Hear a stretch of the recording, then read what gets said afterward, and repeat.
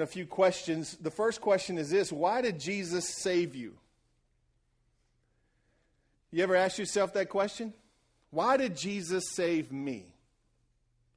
You see, for me, I come from a family of how can I put it politely? Some rambunctious people. And that's very, very clean. And most of them have had church when they were kids. When they were kids, they were drugged to church. May even been drugged just to get them to church. But they were drugged to church. They were made to go to church. And they grew up in church. And they know God. But they've never really had a relationship with God. And God's moved on their hearts, I know that for sure, but they've never really walked into a relationship with God. And so for me, I come from that kind of a family, and I sit here and I go, some days I just go, God, why did you save me? Why did you do this to me? What was your reason for saving me? Why didn't you save one of my other cousins? Or why didn't you save one of the other guys and make them a preacher? That's on the bad days. Why Bobby couldn't be the preacher and I could be the Navy man, living a Navy career and all these other things, but God has a purpose and a reason. And so I've asked the question this morning, why did Jesus save you? Why did he die on the cross for us? Why did he raise from the dead for us? Was it just for us, or was it for others too? You see, you got to answer the question. You have to answer the question, why did Jesus die for me?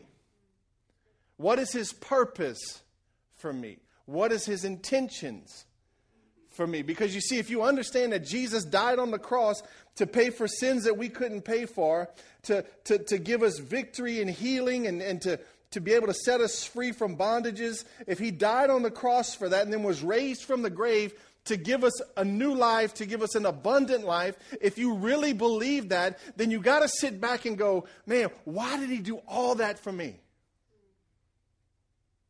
I mean, because think about it. Nobody else has done that for you. Your parents may have made a few sacrifices. They may have had to wear some Walmart shoes or something for a little while. Back in my day, that was important. You know, you'd pick on somebody if they had Walmart shoes. Today, at the age of 42, Walmart shoes are cool. And they're cheap. Can I get an amen? But your parents may have made some sacrifices for you. But let me tell you something. No one has died on a cross to pay for your sins and to go to the grave and then raise from the grave to give you life except Jesus.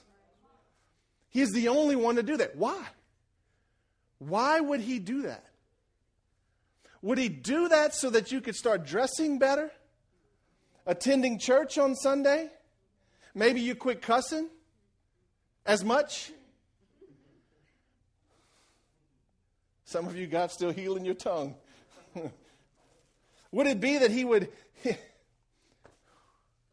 maybe you'd quit drinking? Is that why he died on the cross? No, I think it was bigger than that. I think it was so much bigger than that. I believe Jesus died on the cross for me because he has a purpose for my life. And his purpose for my life is that I would go and bring others to him. Right? Yes, he saved me. Yes, my eternity is sealed up. I'm good. I can face death with confidence that I'm going to spend eternity in heaven and not the alternative.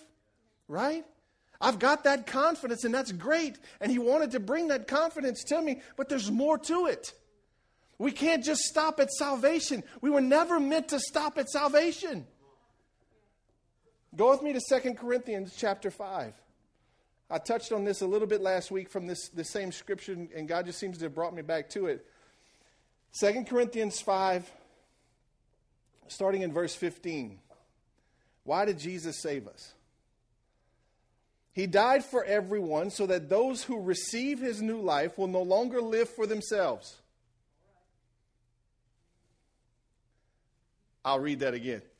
He died for everyone so that those who receive his new life will no longer live for themselves. Instead, they will live for Christ who died and was raised for them. So Christ died for us so that we would not live for ourselves anymore, but instead of living for ourselves, we would live for Him.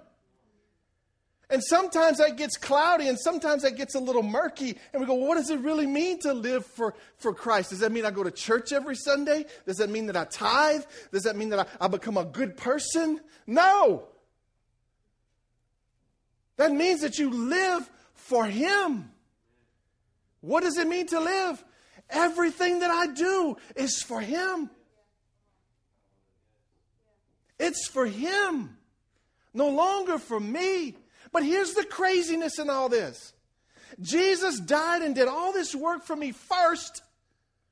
And then He says, I want you to exchange living for yourself to live for me.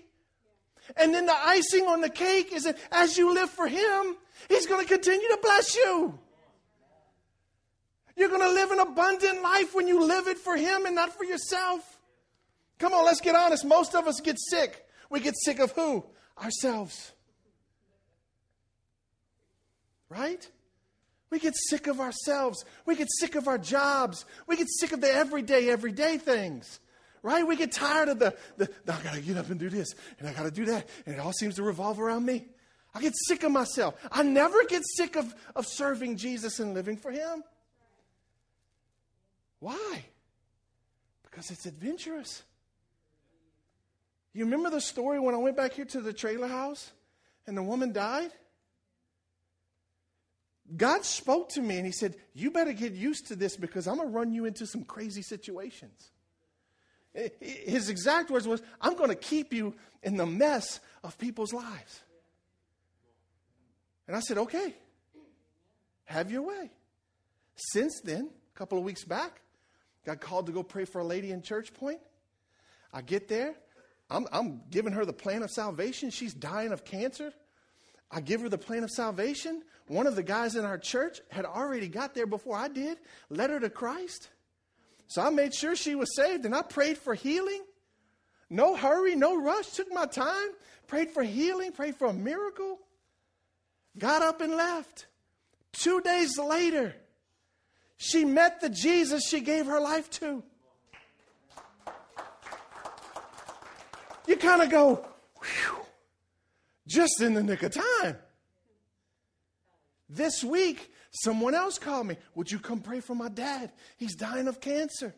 The doctor said they can't do anything else. I'm like, okay, let's go. Wherever you want me to go, Lord, I'll go. And I sat in this man's living room, and I talked to him about the plan of salvation, and I made sure that he was saved. And then I prayed for a miracle. Now look at me. Nobody's gotten the miracle yet. Not the one that I want to see. I want to see the one where the cancer disappears, right? That's the one I'm waiting for. Now I'm excited because they're going into heaven, and that's a miracle in itself. Because when I was praying for the lady that died 2 days later, the Lord told me, said, she's already won. Don't stress out, Jamie. She's already won. She's either going to get healed here in this bedroom, or she's going to get healed when she enters into heaven. So she's already won. So stop stressing. I'm like, okay. So now I go in. And I'm like, hey, you want me to come pray for someone? Go pray. Let's go. I'm like, God, I'll just do whatever you want me to do. It's crazy.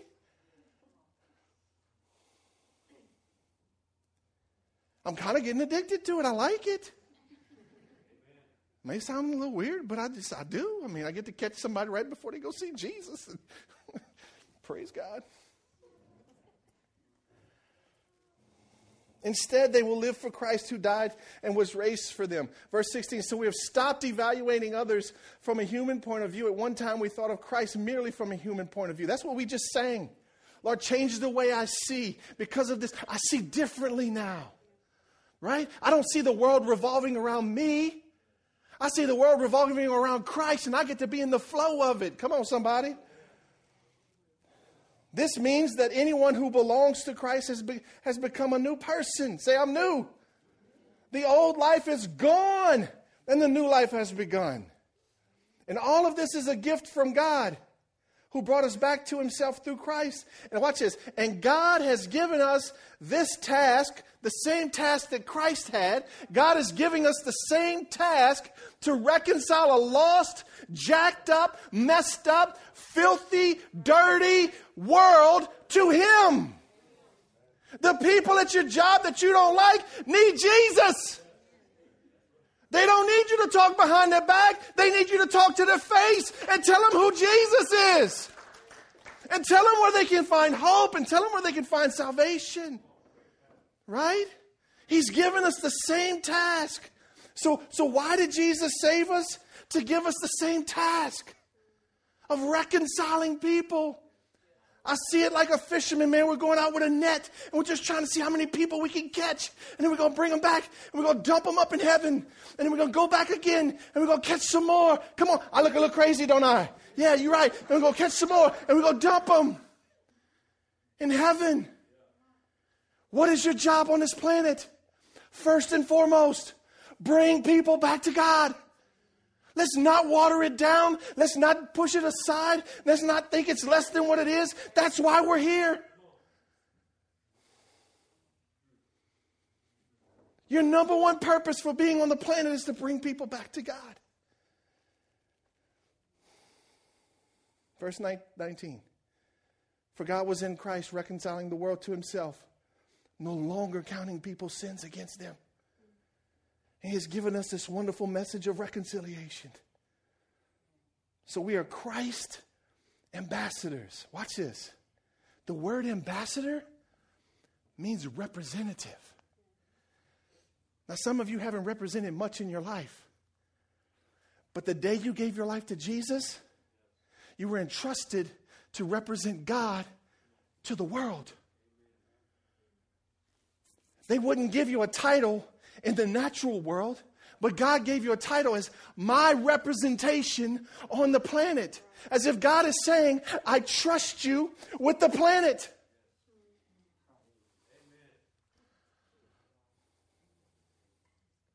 I am representing God to a lost and dying world.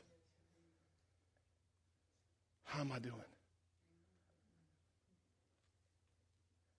How am I doing? The people I run into everywhere, I'm representing God to them. My family, the ones at my house, I'm representing God to them. My extended family, the ones I don't want to go to the family reunion because of, I'm representing God to them. Amen? I am his ambassador, his representation on the planet. Now, God could have left Jesus here, and Jesus could have traveled the globe saving people. But that's not the way God planned it. God planned to build his church, and that his church would build his kingdom. Amen? That was his plan. That's what he did. Jesus accomplished everything that he wanted to accomplish when he came to earth. He built his church. And the Bible says, and on this church, the gates of hell won't prevail. They won't come through. In other words, you're going to win. You're going to win. We all win. You may get punched in the nose every now and then, but you win. We speak for Christ when we plead. Are you hearing these words? We speak for Christ when we plead. Plead. Plead's not a nice word. Go to Walmart with your kids and get in front of the candy stuff. What do they do? Oh, mama, please. Come on, mama. Right? We whip our kids for pleading. Then we wonder why they won't plead for Christ. We speak for Christ. We're his mouthpiece to the world. When we plead, in other words, beg people to come back to God. For God made Christ, who never sinned, to be the offering for our sin, so that we could be made right with God through Christ. That's why Jesus died on the cross for you.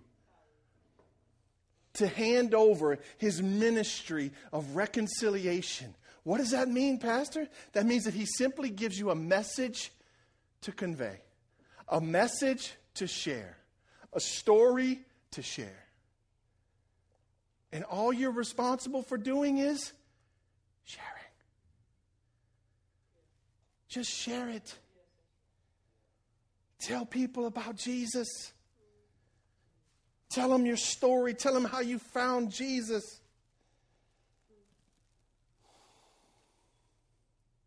You know what's crazy is, have you ever had people who come and they offer to do a favor for you? You ever had those kind of people? You know, they're quick. They see you need something. Hey, man, you want me to take care of that? Kind of like a good salesman. Right? Hey, you want me to take care of it? Yeah, man, sure. And no sooner they take care of it, they come back around with a request. Right? And it's usually for way more than they offered to do for you. Right? I run from people like that. Right? Listen to what Jesus did. Jesus came and he gave you the greatest gift you could ever receive. He did you the biggest favor that could ever be done for you first.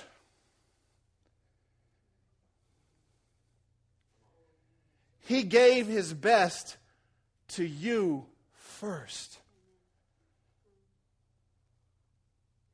This ain't a shady deal. This is not a scheme. It's not a scam. Jesus came and he gave you the best that you could ever receive, the best that you could ever get. And in return, he wants you to live for him. And then as you live for him, he's going to sprinkle some blessings on you along the way. And he's going to be good to you. And people are going to think you nuts and you're crazy. And he's just going to keep on blessing you along the way. As if to say, you know what, I gave you salvation, I gave you eternity in heaven, but I'm going to still be good to you along the way. That's a good God. Amen? So why did Jesus save you? Second question I want to answer this morning is, what does Jesus really want from us? What does he really want? Is what he's wanting that bad? Is it really that hard? Is it really that difficult? Is he really asking you to do something that's really that embarrassing? Is he really asking too much? Go back up to verse 11, same chapter. Because we understand our fearful responsibility to the Lord, we work hard to persuade others.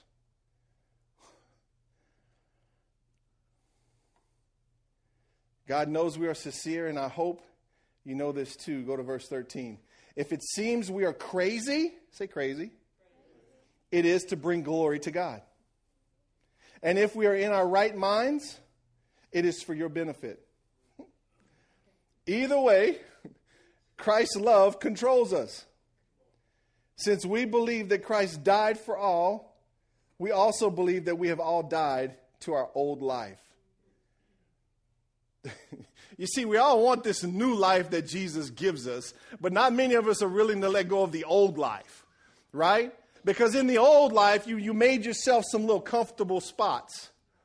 You made yourself some little spots where you could kind of protect yourself. You could hide behind your job. You could hide behind your family situation. You could hide behind your past and your hurts and your wounds. And you can say, you know what? God, I got all this stuff. You know, I can't really. God's going, you got a new life. The old is gone. The new has begun. What does he really want from us? He wants us to live for him. Paul said, the love of Jesus controls me.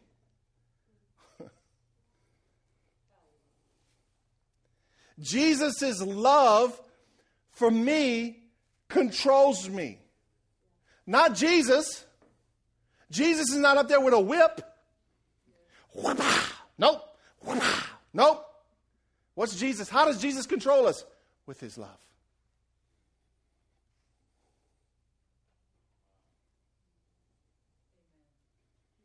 When we get a revelation of how much he loves us, it changes us. It changes what we see. It changes what we hear. It changes our perspective.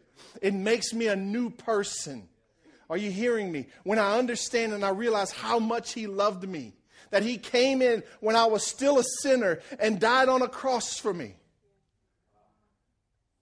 Before I ever repented, before I ever said I was sorry, before I ever changed my ways, he came and he died for me. What I love about my pastors is Pastor Bubba and Pastor Jacob, is they both have a similar part in their testimony that when they first gave their life to Jesus, they were passionate. They were full of zeal. I mean, they had an encounter with Jesus, and they were preaching. Pastor Bubba went to the Strip as soon as he got saved. Like the weekend before, he was over there smoking dope, doing whatever else, partying, and got saved during the weekend. The next weekend, he's at the same club preaching the gospel. Same thing with Pastor Jacob. Here's the part of their testimony that I love. Both of their parents looked at him one day and said, "I liked you when you were unsaved." That's sad, right? No, it's not. Your life needs to disrupt people's lives. Your preaching needs to turn people upside down. We worry more about people's comfort and how they feel than whether or not they're dying and going to hell. Come on, somebody. We're too nice. The church is too nice. I'm too nice of a preacher. Maybe not today, but I'm too nice of a preacher. I've been guilty of preaching watered down messages.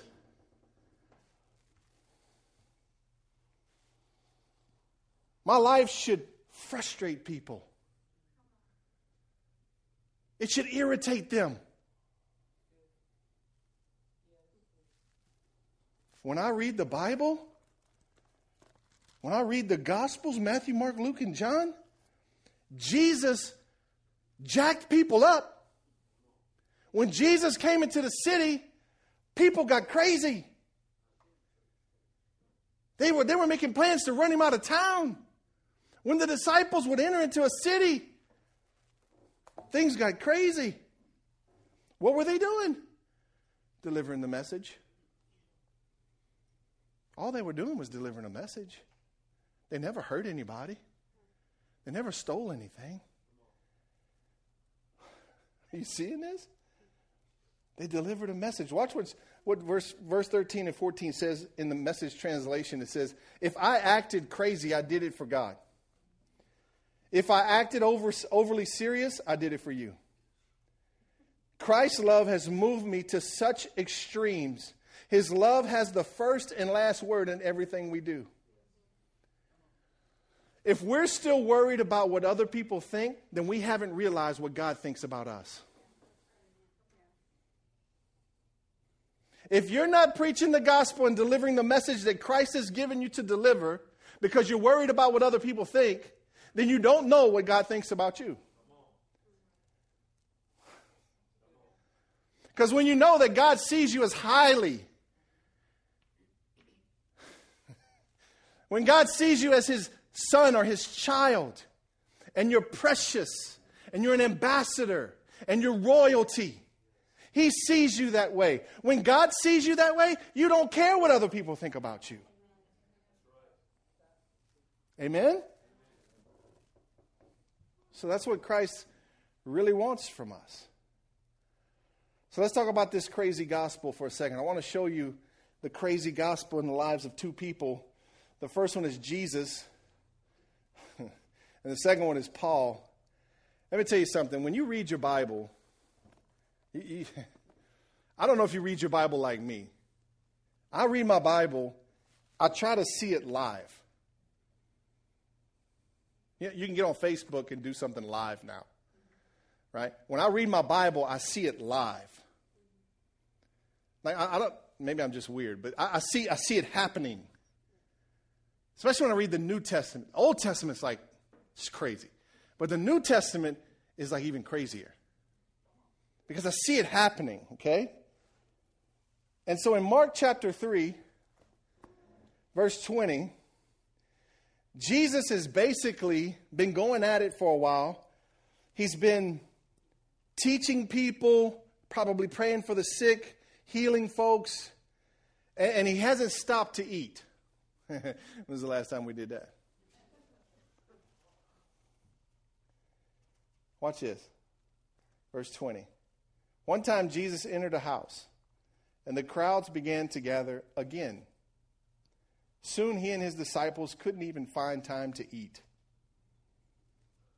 When his family heard about what was happening, his own family, they tried to take him away.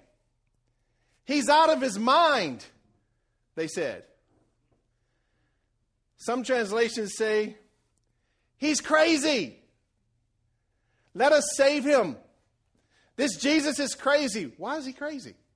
Because he missed a meal to be at his life group? Why is he crazy? Because he's been going at it all day? Come on, what makes him crazy in this moment? What is so crazy about sitting down with some folks and teaching them the Bible or teaching them about Jesus or praying for them or helping somebody? What's really so crazy about that? The fact that he missed lunch? Maybe dinner? If I was one of his disciples, I'd have kind of been like, I'll just be honest with you, I'd have kind of like, yeah, he is a little crazy. I mean, that brother knows my sugar's going to get low. That's just me. I mean, I'll just be like, come on, Jesus, can we get like a little snack pack or something? I'd be the guy in the back with the little granola bar.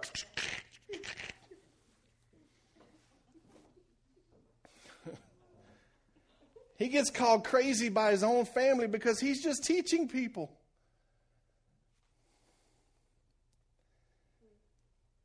You know why the religious people hated Jesus so much? Because they couldn't fit him in a box.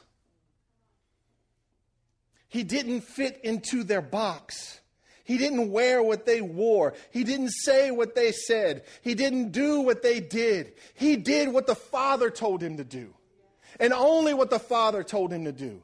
And if it went against what the religious folks said he should be doing, so what? He did it anyway. Because it's more important to please God than it is to please man. Amen? At any level. It's more important to do what God tells you to do than to do what man tells you to do. But too many of us today, we've got Jesus in a box. And we take our little box. And we go, maybe you're a good Christian and you give him 30 minutes in the morning. Open my Jesus box. Hey, Jesus. How you doing? You look good today. Right? But then when we're done, what do? Close the box. I'll be back tomorrow. And then where do? We go to work. I go to my job, Pastor. I go do my work. Good. Bible says you need to work, else you ain't going to eat. But know that when you're going to work, the job that he gave you, he wants to go with you. And he wants you to not be embarrassed about him. And he wants you to share your stories with him to the people around you. That's why you have the job that you have. It's not to make a paycheck. It's not to get glory. It's to bring glory to God. You don't like your job? Preach your way out of it. You don't like the people you work with? Get them saved. Pray for them. You might actually like them when they go from spiritual death into spiritual life. Jesus lived a life that didn't make sense. It didn't make sense to the world, but it was exactly what God wanted him to do. I mean, when God Almighty speaks down into the earth and says, "This is my Son in whom I am well pleased." Don't you think we ought to be living like him and not like the world? Because I don't know if you know this, but God's never come down or spoken and said, "I love this world. It's the greatest world ever." I've never heard that. The only time he said that was about his Son. And if he's excited enough to speak to the earth about his Son, then I might ought to start acting like the Son. I might ought to start acting and giving my life to him and living for him instead of living for myself, right? Jesus was involved in a crazy gospel. He got accused of being crazy for just teaching the crowds. You ought to read some of the stories about when he did miracles. There was one time they pressed him into a corner because he performed a miracle and he was in trouble for it, that God had to make him disappear. One of those weird things. He just disappears and he just walks through the crowd. And they're like, where'd he go? You remember that story? Crazy story. He got accused of being crazy for just preaching the gospel. Should have been there when he did miracles. Let's talk about Paul for a minute. Paul, at the end of the book of Acts, Paul gets in trouble. He basically goes to the synagogue and he's doing a ceremonial thing, kind of cleansing, and he's praying, and the Jewish religious leaders come in and they have him arrested. And their reason for arresting him is because he was stirring up trouble.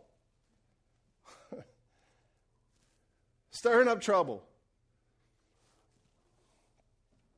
Paul gets arrested. The crowd gets violent. They start coming. These are supposed to be the religious folks. They're angry. They're chasing Paul. The officers that arrest Paul actually have to lift him up and throw him on their shoulders to bring him out of this crowd that wants to kill him.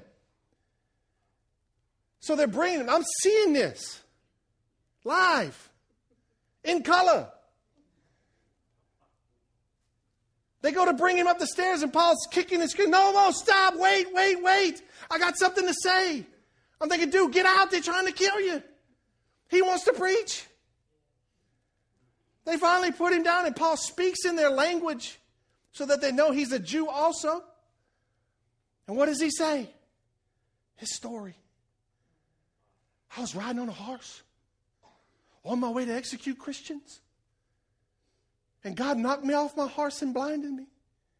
And he spoke to me. And he told me what he was going to use me for. He's going to send me to the Gentiles. He shares his story. And then he goes to jail. So then he gets to come in front of the first king. And the first king brings him in, and the Jewish people are there to accuse him. And he's like, okay, why are you wanting me to arrest this guy? Why you want me to execute him? And they started making things up. Paul goes, no, it's not true. That's all a bunch of lies. Let me tell you what I did. You see, I was on this horse, and God knocked me off the horse and blinded me. And then he brought me to this place, and he spoke to me, and he told me to go preach to the Gentiles. That's why they arrested me. Now watch this. Paul leaves there, goes to another king or another governor for more questioning. So the next governor says, why are you here? Well, you see, I was on this horse. And God knocked me off of this horse. And then he blinded me. And then he spoke to me. And he told me I'd go preach to the Gentiles. Do you see what's going on? Paul's arrested here. And as he's being arrested, he shares his story. He goes to the first trial. And he shares his story. He goes to the next trial, and he shares his story again. What did Paul just do? He just preached to everybody from there to here. We get so consumed with what we're going through and what's going on in our lives that we forget to preach the gospel.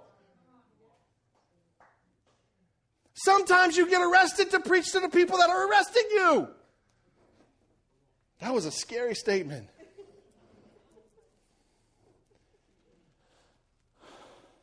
Are you seeing this? I mean, this is crazy.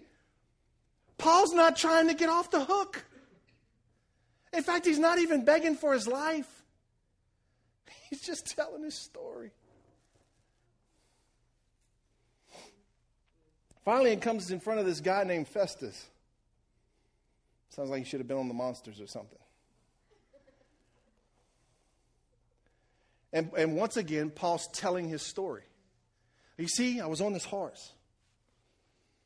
And this light came, and God knocked me off of my horse, and Jesus spoke to me, and I was blinded, and he told me I would preach the gospel to the Gentiles. And Paul's just going on and on and on and on, and he's not quitting preaching. He's not giving up. As soon as they give him an opportunity to speak, he's speaking. And the only way to shut him up is to either walk out the room or have him drug out the room. Paul realized, I'm here to preach a gospel. And he's preaching. And watch what Festus says in Acts chapter 26, verse 24. Suddenly, Festus shouted, Paul, you are insane. Too much studying has made you crazy. When's the last time you drove somebody nuts by telling them about Jesus?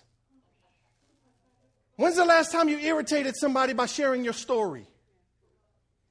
When's the last time you got accused of being crazy because you were talking about Jesus? Come on, I'm serious, y'all. When's the last time you disrupted somebody's life with a message of life?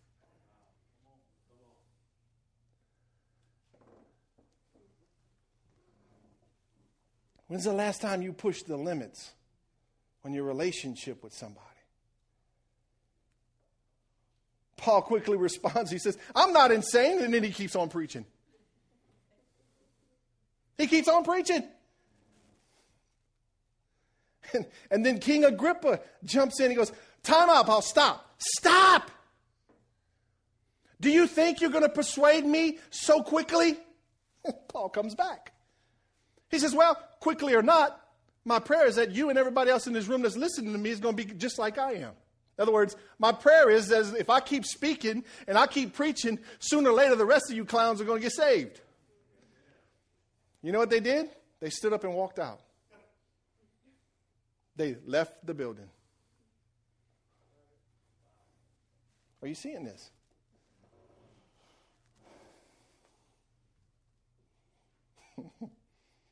So let me finish it up with this. The crazy gospel. I'll tell you the crazy gospel about Jesus.